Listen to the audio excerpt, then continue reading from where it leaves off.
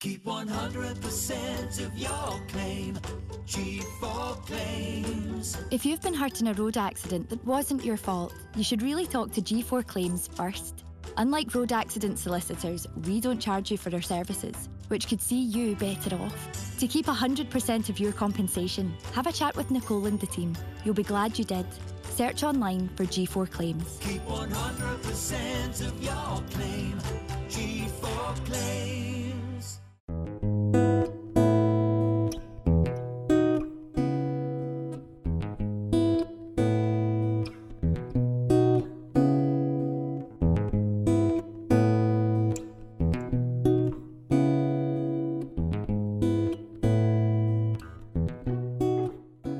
Hello and welcome back to another episode of Dave Stefano Talks, talking Scottish football. This is Season 2, Episode 6, and on the podcast today I'm joined by always, Dick. How you doing, mate? Good.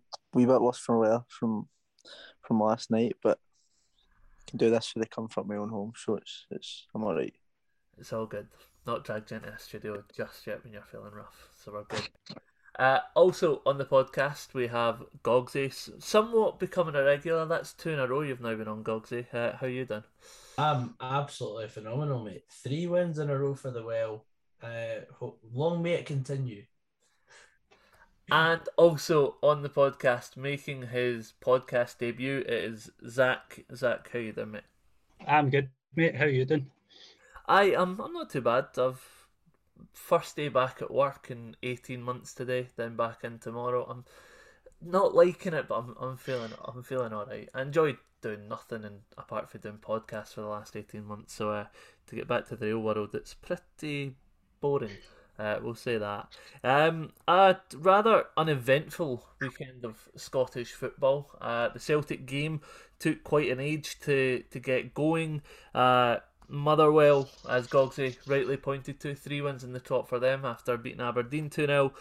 Rangers came back from 1-0 down against St Johnstone to win 2-1. And Hearts, Hibs, Dundee United and Dundee and Livingston and St Mirren and Dundee United all ended 0-0. And who said Scottish football isn't boring? Let's start with the first game of the weekend, which was Celtic versus Ross County. Dick, going into the game, what were you thinking of how the game would turn out?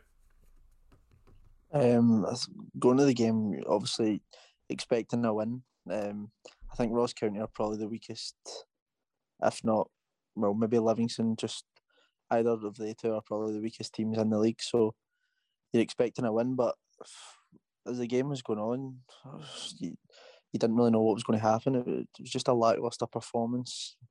Players would just look lethargic, especially Rogic. I thought, just don't know what it was. Is it maybe because of the travelling and stuff with the international break and playing at the other side of the world?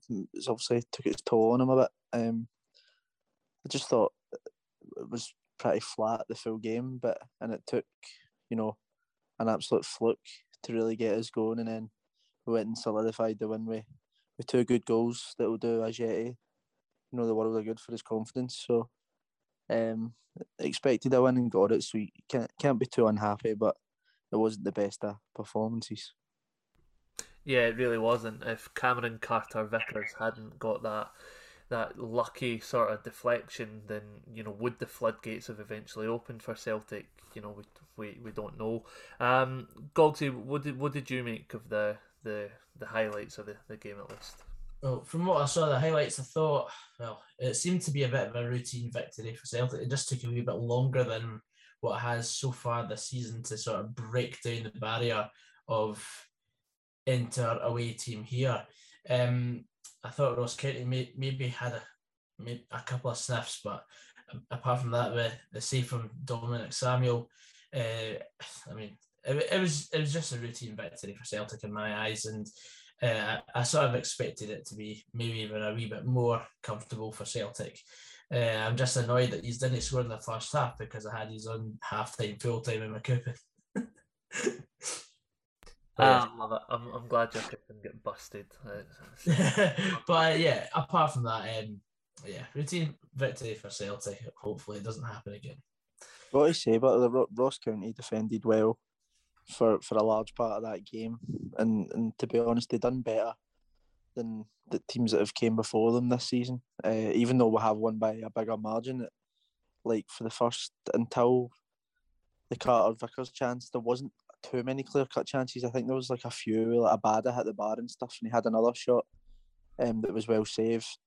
And I just thought that, give them the credit where it's due, because I thought that yesterday, going into the game, no issues. I just thought it was going to be probably the biggest margin we were going to win by this season, and obviously that would take some doing because we've won by 6. But to be fair, they've done well, and it's kind of a shame for them because it did take an absolute fluke to just kind of change the momentum in the game.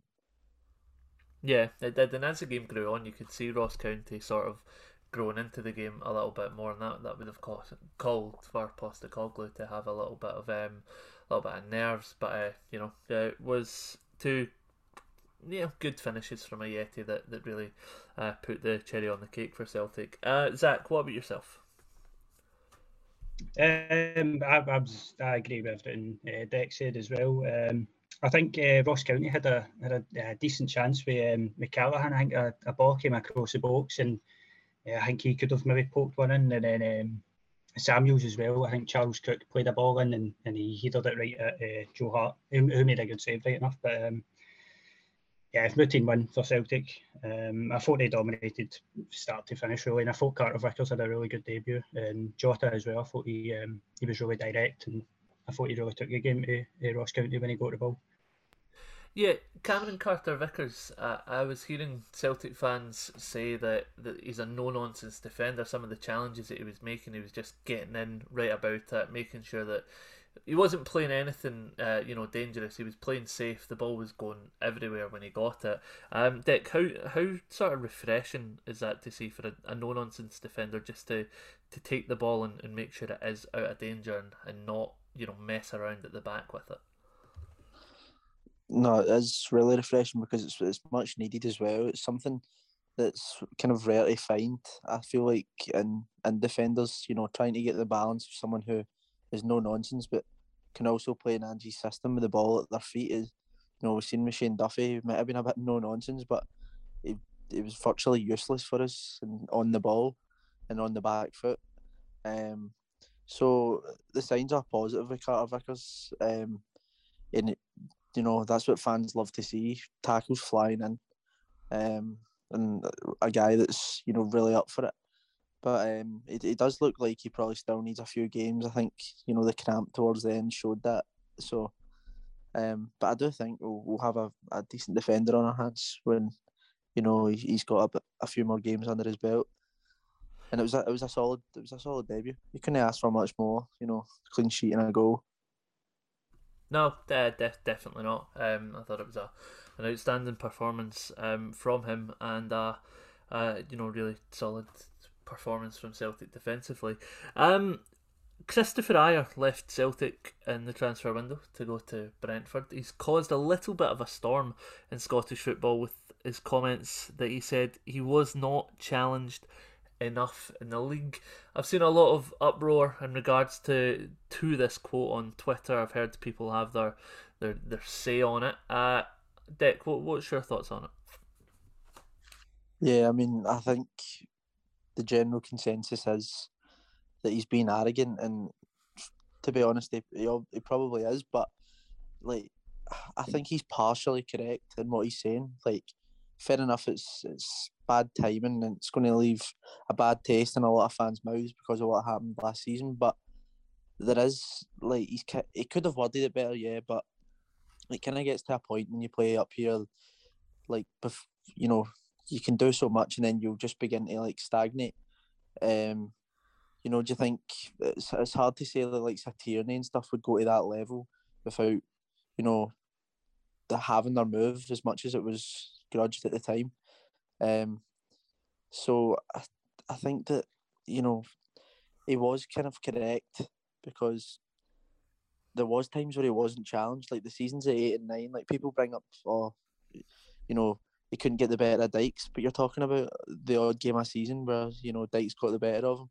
And to be honest, I think one of the recent ones against Livingston away.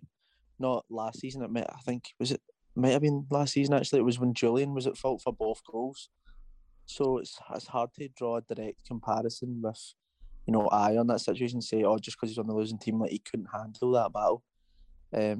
I do think it was a bit cheeky of him, but at the same time, for the benefit of his career, he probably wasn't challenged a lot, and he does need to move on to really push himself on.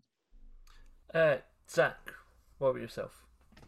I don't think he's been totally arrogant with it, but I can see why people are thinking that with his comments. But of course, if you're at Brentford in the Premier League, of course you're going to have to defend a lot more than he would up here. As Celtic have got like 70-60% of the ball most games.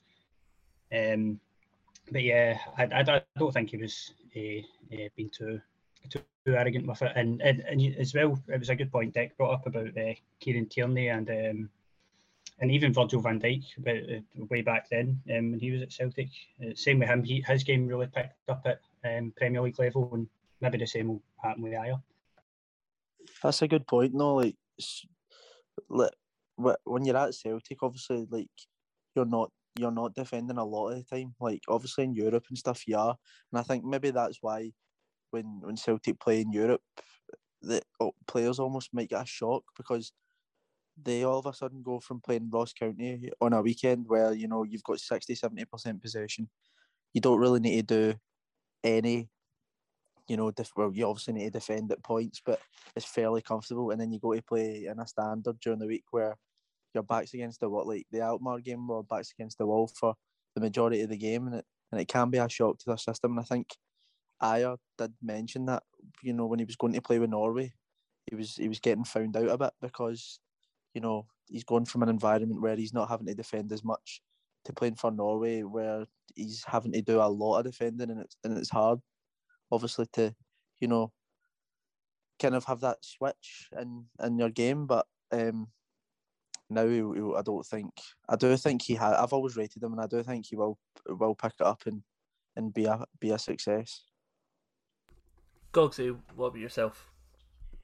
I think he's used the wrong words in terms of being challenged. I think he is actually not as motivated as he was, as he would potentially be in the Premier League, because of course, I think it was always going to happen, and I think there's a sort of cycle for us, your average Celtic or Rangers player now. It may be great winning a couple of things for playing for Rangers or Celtic, but then we'll get to it will get to a point in every Rangers or Celtic player's career in which they get bored of playing the Scottish Premiership because they're winning so much. And from an outsider's perspective in the league, there's only two teams that are going to actually challenge for the title. So it is going to be very routine that Celtic and Rangers are going to win comfortably a lot. And when it comes to playing against a higher level opposition, then they're never going to be prepared for it unless they actually move to that standard. Yeah, I can't disagree with what many of you have, all said. I do think it's a hard one because I understand what he's saying, but I also do think he's doing Scottish football a little bit of a disservice. But yeah, I don't think there's much more I can really add without repeating what you guys have said. Let's move on. I would say I would have been like, fair enough if he had said those comments after moving maybe this time last year, after Celtic winning so much and all that, but he didn't, and Celtic didn't even win a title or a cup last season, so it's come to that, in my opinion, unless you want to count the cup final against Hearts, which was from the season before. Yeah. But technically they didn't win anything last year, so you can't really say you weren't challenged. Well, in fairness, I thought he was the shining light. It's not as if he left our team. Well, I'd maybe say Turnbull because he was the new standout, but it wasn't like a Marvin Kompel leaving your team and having played under a handful of games and saying how the league's poor. The guy got Player of the Year from the club. the players voted him Player of the Year. So, you know, he's obviously stood. I did think he stood out. He obviously had his moments, but he did kind of stand out as well. So you can definitely understand him a bit. Okay, let's move on to Motherwell versus Aberdeen. Aberdeen haven't won a game since the 12th of August, which was a Europa League tie. Motherwell were aiming for 3 wins in the bounce. Gogsy, you were there. What did you think of the performance? Well, I think to start off with, I think the statistics does the match a disservice because Aberdeen had a lot of the ball, but they did hee-haw with it. From the notes I've gathered here, I mean, they flattered Aberdeen. Every shot that Aberdeen had at goal was straight at Liam Kelly. Like, they literally had no placement in any of their shots. Motherwell were by far the better team. Given the fact that we had 25% possession, we still, whenever we had the ball, we were clinical with it. Going forward, we looked like scoring every time, and Aberdeen just didn't know what to do in terms of dealing with our front three, which was absolutely sublime to see. We allowed Aberdeen a lot of the ball because every time they got the ball into the final third, they just didn't know where to go because you talked about previously in Cameron Carter-Vickers being a no-nonsense centre-back. We've got two no-nonsense centre-backs ourselves in Johanni Oyala and the new boy Solholm Johansson, two Scandinavian boys who just seem to really go hand in hand together, and they make a fantastic partnership. I was just really impressed with how we played, and it was essentially the Kevin Van Veen show because every time he got the ball, he got the fans off the seats, and a goal and an assist. It was an absolute joy to watch. Yeah, you mentioned Kevin Van Veen. He is becoming somewhat of the main man at Motherwell, isn't he? Oh yeah. Has to be said, Tony Watt and Kane Woolery were also very good as well. So, Kevin Van Veen can be named as our main talisman now, but I think Tony Watt's got something to answer to as well. I seen a picture of Tony Watt on Instagram putting his hand on Scott Brown's head. That was funny as well. Basically, what happened was Scott Brown had challenged Tony Watt, and then Tony Watt tried to run past him, and Scott Brown sort of ran into his way. And then Tony Watt barged him over, and Tony Watt got bit for it. But running past him afterwards, he sort of rubbed his scalp. It was quite funny. Dick, what about yourself? What did you think? Gogsy says the Kevin Van Veen show, and I think that'll be a phrase we'll hear here on out through the season. But to be honest, if he keeps going the way he's going, it'll be hard for a team like Motherwell to keep him beyond January. I think we've seen the impact, Nisbet made at Hibs, and he was trying to, push through a move mid-season.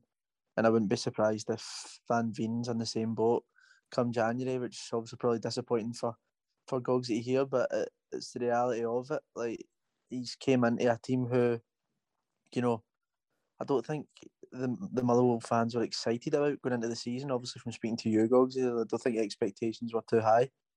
But I think I could tell after, the first game I watched Motherwell against Hibs, Van Veen was their standout performer, and you just know that if they manage to keep him throughout the season, they'll be fine, totally fine.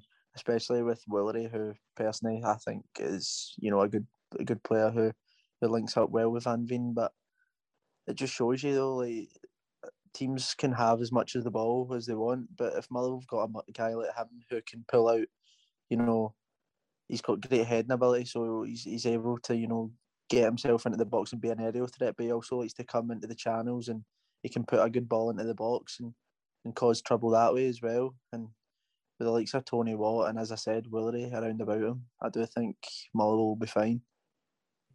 Yeah, and also I have to say, Kevin Van Veen, I can't believe he's 30 years old, because some of the stuff he does, like, he did a sombrero flick over an Aberdeen player yesterday, and I honestly hadn't ever seen that far apart before. So it was absolutely sublime. One thing I am hoping though is the fact that now he is 30 years old. Hopefully that sort of deters some clubs, because some clubs seem to think that as soon as a player hits 30, it's not really worth the investment, because obviously you're looking to make a profit on him as well. Yeah. Just going back to what you said there, or what Deck said there, he doesn't think he thinks that Motherwell can remain comfortable within the league. If Kevin Van Veen continues to perform how he has, you actually put Motherwell down as finishing 8th. Has their start to the season surprised you then? For me, yes. I didn't know much about most of the signings we've made, apart from Liam Kelly, of course, being the signing of our season last year, and Liam Kelly again coming in permanently. I mean, he showed his worth yesterday. I think he made about 6 or 7 decent saves, even though they were right at him. You've also got the 2 Scandinavian centre halves we brought in, one being a Finnish internationalist, the other coming from a club with a similar sort of background as Motherwell, in which Mjøndalen in the Norwegian league, they're a bit like Motherwell in the sense that they're not expected to do much, and you have to sort of fight for every point, and that's essentially what Motherwell is all about. And like, Graham Alexander has got a defensive team set up really well at the back, and all we have to do is hit teams on the counter attack, because with the front three we've got, if everyone stays fighting fit, then we are not only going to finish in the top 6, we're going to challenge for Europe this season.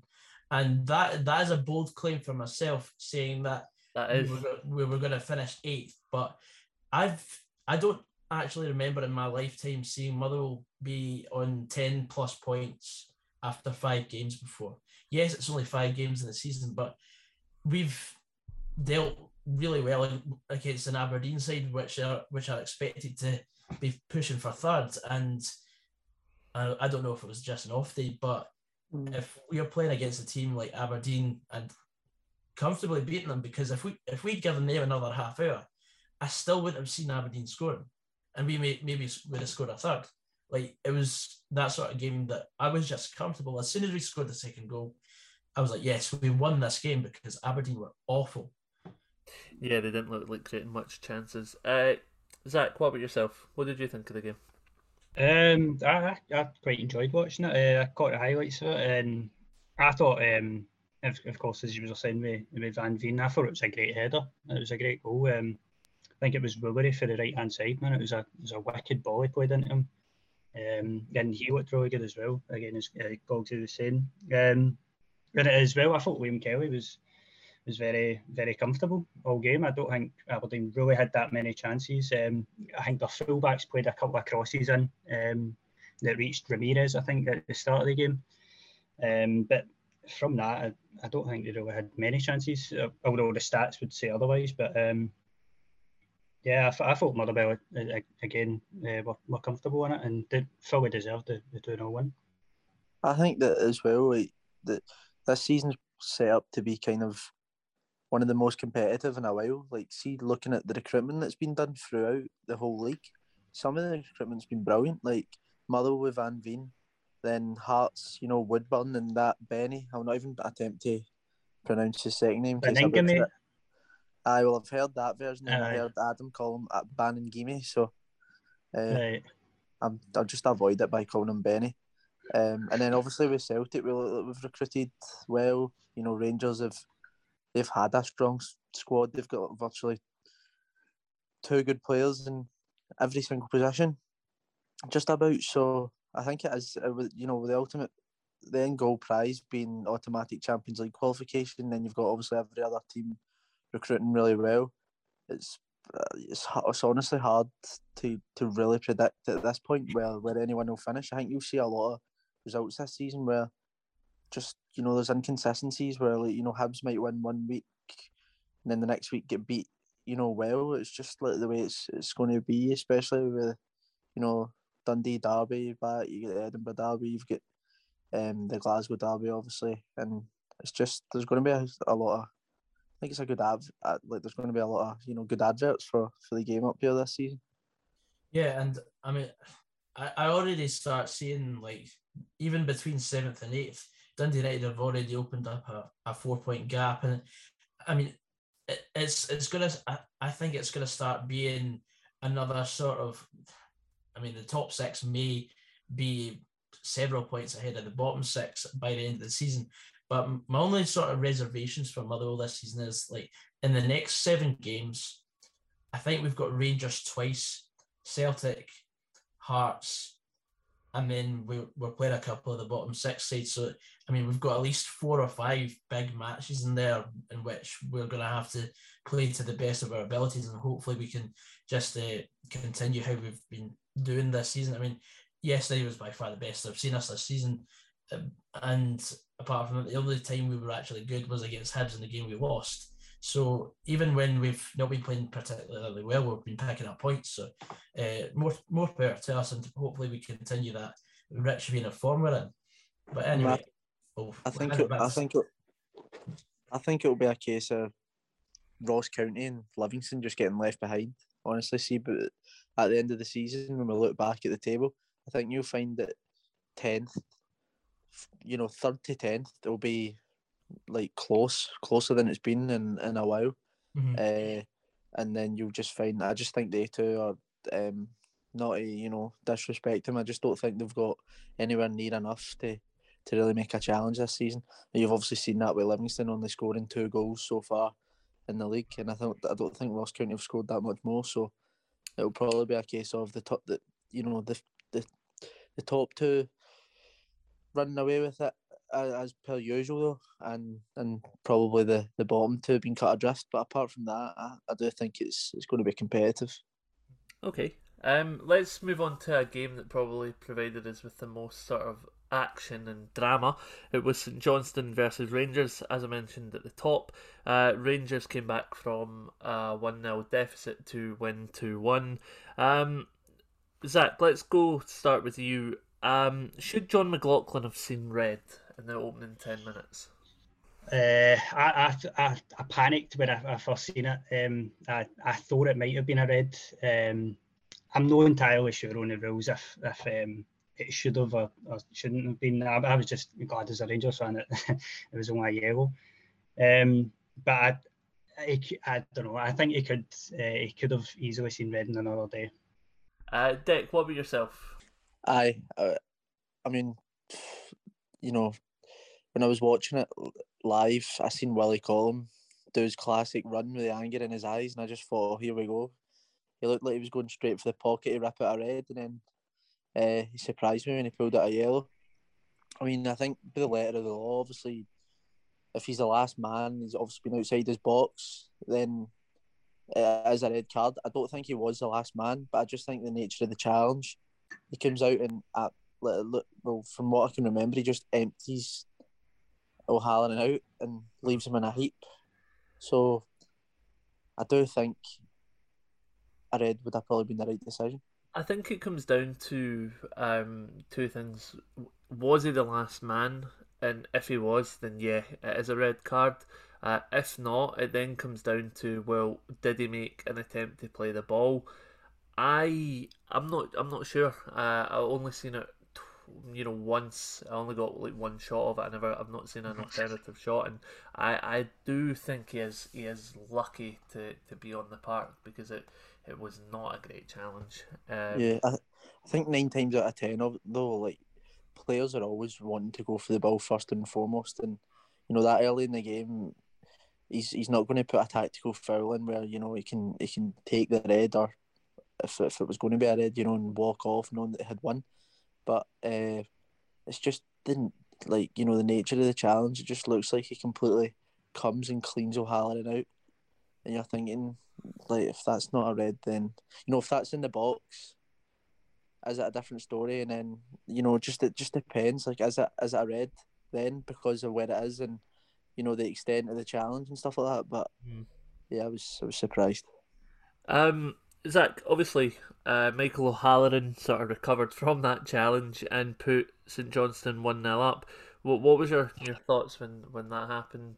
You know, the Rangers had just won the derby, the Old Firm against Celtic. They've then came to McDermott Park and they've went 1-0 down. What was your thought as a Rangers fan at that point?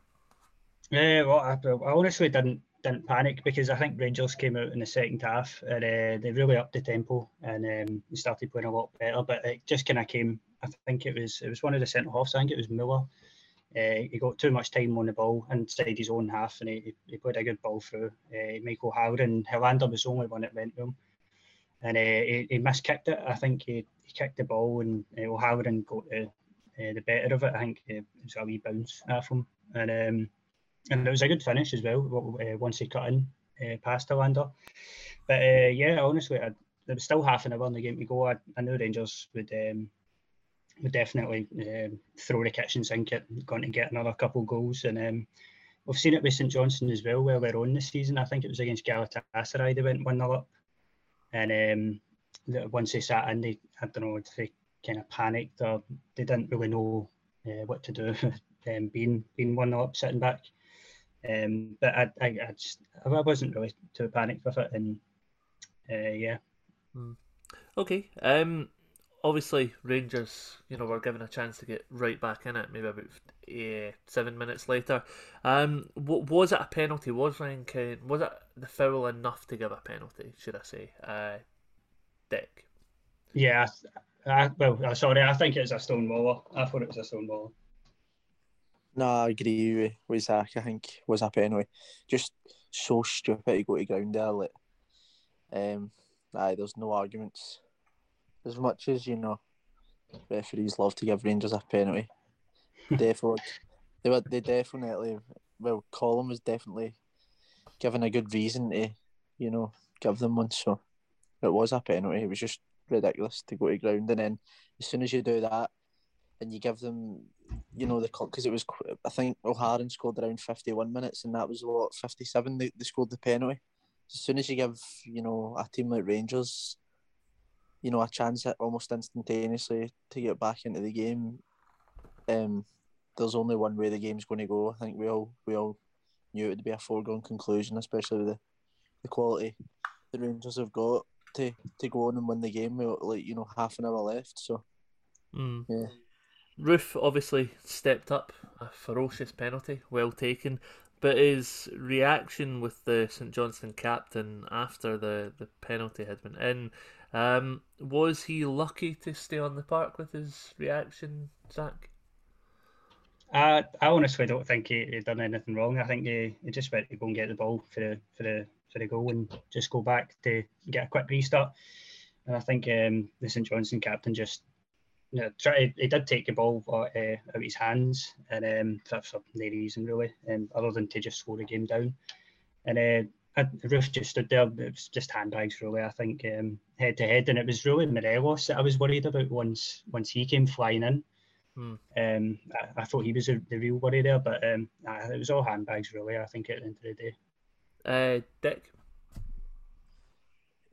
from watching it live, listen, if that happens to one of your players and they get sent off for that, you'd be raging. I think that was like what I kind of reflected on, because initially I did think it was a red card.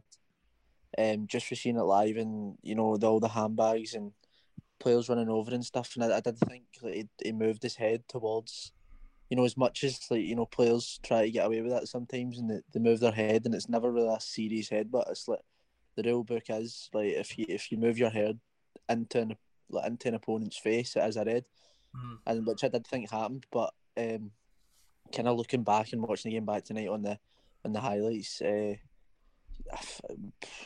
have been harsh, I think. Yeah. Okay. I want to put my pennies worth in and say it was a completely stupid situation from both parties, and no one should have actually tried to get involved, because in that scenario, there's always going to be a booking whenever someone scores to pull the game back. And I mean, there's more than half an hour left to play. I mean, why would you even do such a thing when there's so much left on the line. You're still drawing the game. I mean, I can see why St Johnstone would want to slow the game down because, I mean, a point is gold dust against Rangers or Celtic. But for me, it was just absolutely pointless. Yeah, I agree with that, Gogs. I think it was needless. You know, situations like that can arise where it is just hot-headedness, it is just stupidity, and it can end up costing you severely because if Rangers go down to 10 men, or even St Johnstone go down to 10 men because two players have sort of came together for virtually no reason, you know, it can cause something that it doesn't need to and can spoil what was a real action-packed and drama-filled game. Rangers' Philip Hollander went off injured. He went off on a stretcher. Connor Goldson's out self-isolating. Rangers have a massive game in the Europa League against Lyon on Thursday night. Defensive woes mounting up, are they not, Zach? Yeah, that's definitely a worry. I think Connor Goldson's isolating right now, and of course Hollander being out is definitely a big miss too. So I think it will probably be Simpson who came on Saturday. It will probably be him and Balogun, and yeah, there's not too much depth there. We of course loaned Katic out, so we're looking pretty bare bones there. Yeah, it's a worry going into it, I think, but.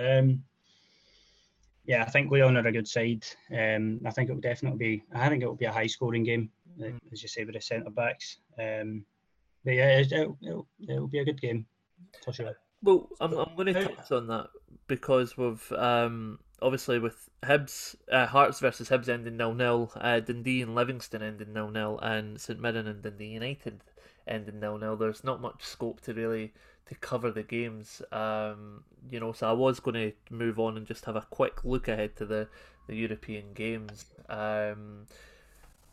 Lyon in action tonight. Seen Moussa Dembele scored a screamer to give Lyon the lead, I believe. How big a game is that for Rangers on Thursday, Gogsy? I mean, it's a big game, but I mean, I honestly don't see Rangers doing much against Lyon. Like, it was different however many years ago Rangers last played Lyon in a group stage, because I mean, I believe Rangers won 3-0 away there. I mean, it's a completely different side. I don't know, but I hope it's a really, really high energy game, so Rangers are tired out for Sunday because they're playing us. But I just want to ask, how long is Goldson going to be self-isolating for? Not too sure. I think is there a different ruling now with the double vaccination thing? That might be a thing, but I'm sure it was like 2 weeks or something. But I hope not. Because I know it was 10 days. That was, a 10-day period was a sort of standard thing, but it may be different now. But I think I'm unsure. I think, but with all these doubtful players for Rangers against Lyon, it leaves them exposed at the back, especially if Lyon are going to have their full firepower. So it's going to be very difficult for Rangers to get anything from the game. But I'm just fearing, because like Rangers and Celtic usually bounce back really well after a defeat in Europe. So even if Rangers run them close and just get beat in a tight affair, then it could be a really bad thing for us. But I really hope Rangers and Celtic do something on Thursday. But I honestly can't see it, unfortunately. I think Dembele will be licking his lips at the prospect of going up against Simpson. And who else will be starting the centre half? Balogun it'll be. I think he's good cover to have, you know, if you're Goldson and Hollander out. But having them two out for probably their biggest game in Europe so far is huge. I think Goldson was pivotal in the success last year, wasn't he? He was inconsistent for years, I thought, and then last season he just seemed to find that consistency, and he was up there for Player of the Year contender. So having him out is huge. But just I don't know what it is. I don't know if it's almost like a fear because it's like the rival. It's like you being a supporter of the rivals. You just don't want to like. You're almost in like fear in case your rivals do anything in Europe. I know that's probably unrealistic as Celtic and Rangers fans, but I just don't want to write Rangers off in Europe because the past few seasons they just proved so hard to beat, and even with deficiencies, like they can seem to get a result. And you seen that the other week against Celtic, obviously in the Old Firm, albeit still a strong squad, but they had their captain out, which is a big loss, and still seen a win, a clean sheet. So I don't want to write them off for Europe, but I do think it's a pretty uphill task for both Glasgow clubs going into the fixtures midweek. I do think Rangers were stronger last season when they didn't have fans in. I don't know if I buy into that too much. I mean, I'm not buying into it too much, but Nah. I think they struggled against Alashka. I watched some of their game in Armenia, and it was just an awful match. And I know the humidity over there wouldn't have done anyone any favours, but I thought it was just completely awful to watch. And I mean, Rangers have ridden the luck in Europe so far this season. Mm-hmm. I think they rely. I think the thing is that you'll probably have a better take on this, but I do think that Rangers relied on that Champions League qualification to really build, and I think that's why now you've seen them not really build on the quality they have. Don't get me wrong, like not disputing the quality they have. They've got the best squad overall. Like, there's no denying that, but I do think you can see this season. When a team's on, it's the old saying, like when a team's on top, you keep strengthening to stay on top. Like I think now that they've not really added a lot of quality into that team, you're seeing it stagnate a wee bit.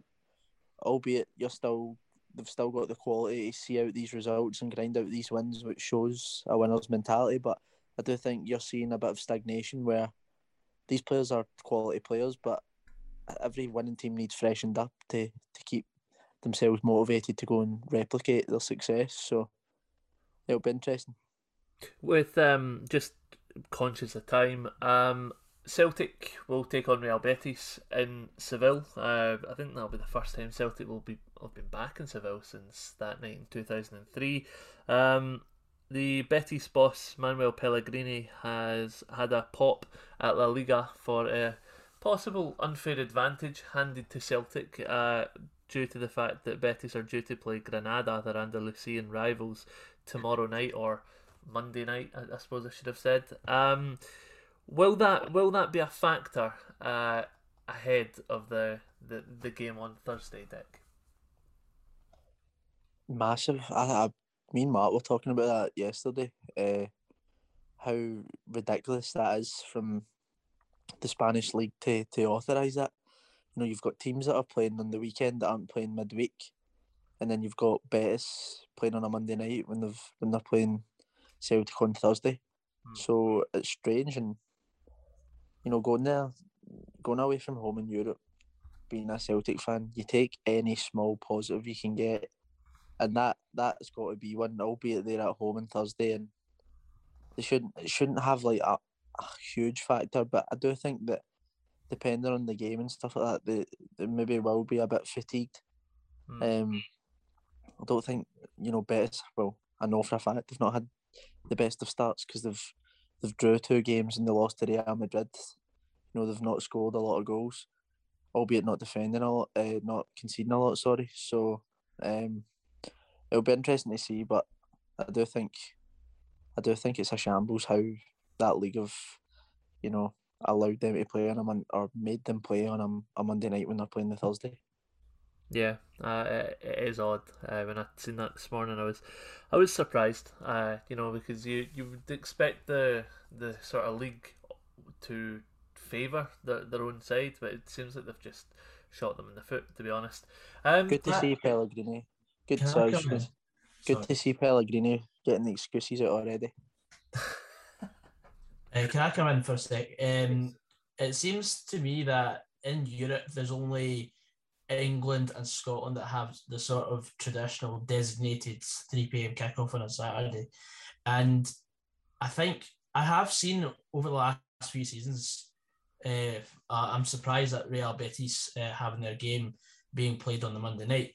But it's not just Real Betis that have had this disadvantage. I mean, I'm pretty sure the likes of Zenit, teams in like Slovakia, Slovenia, Czech Republic also have they've got staggered kickoffs, so they've always got a game on Saturday, Sunday, and then a Monday.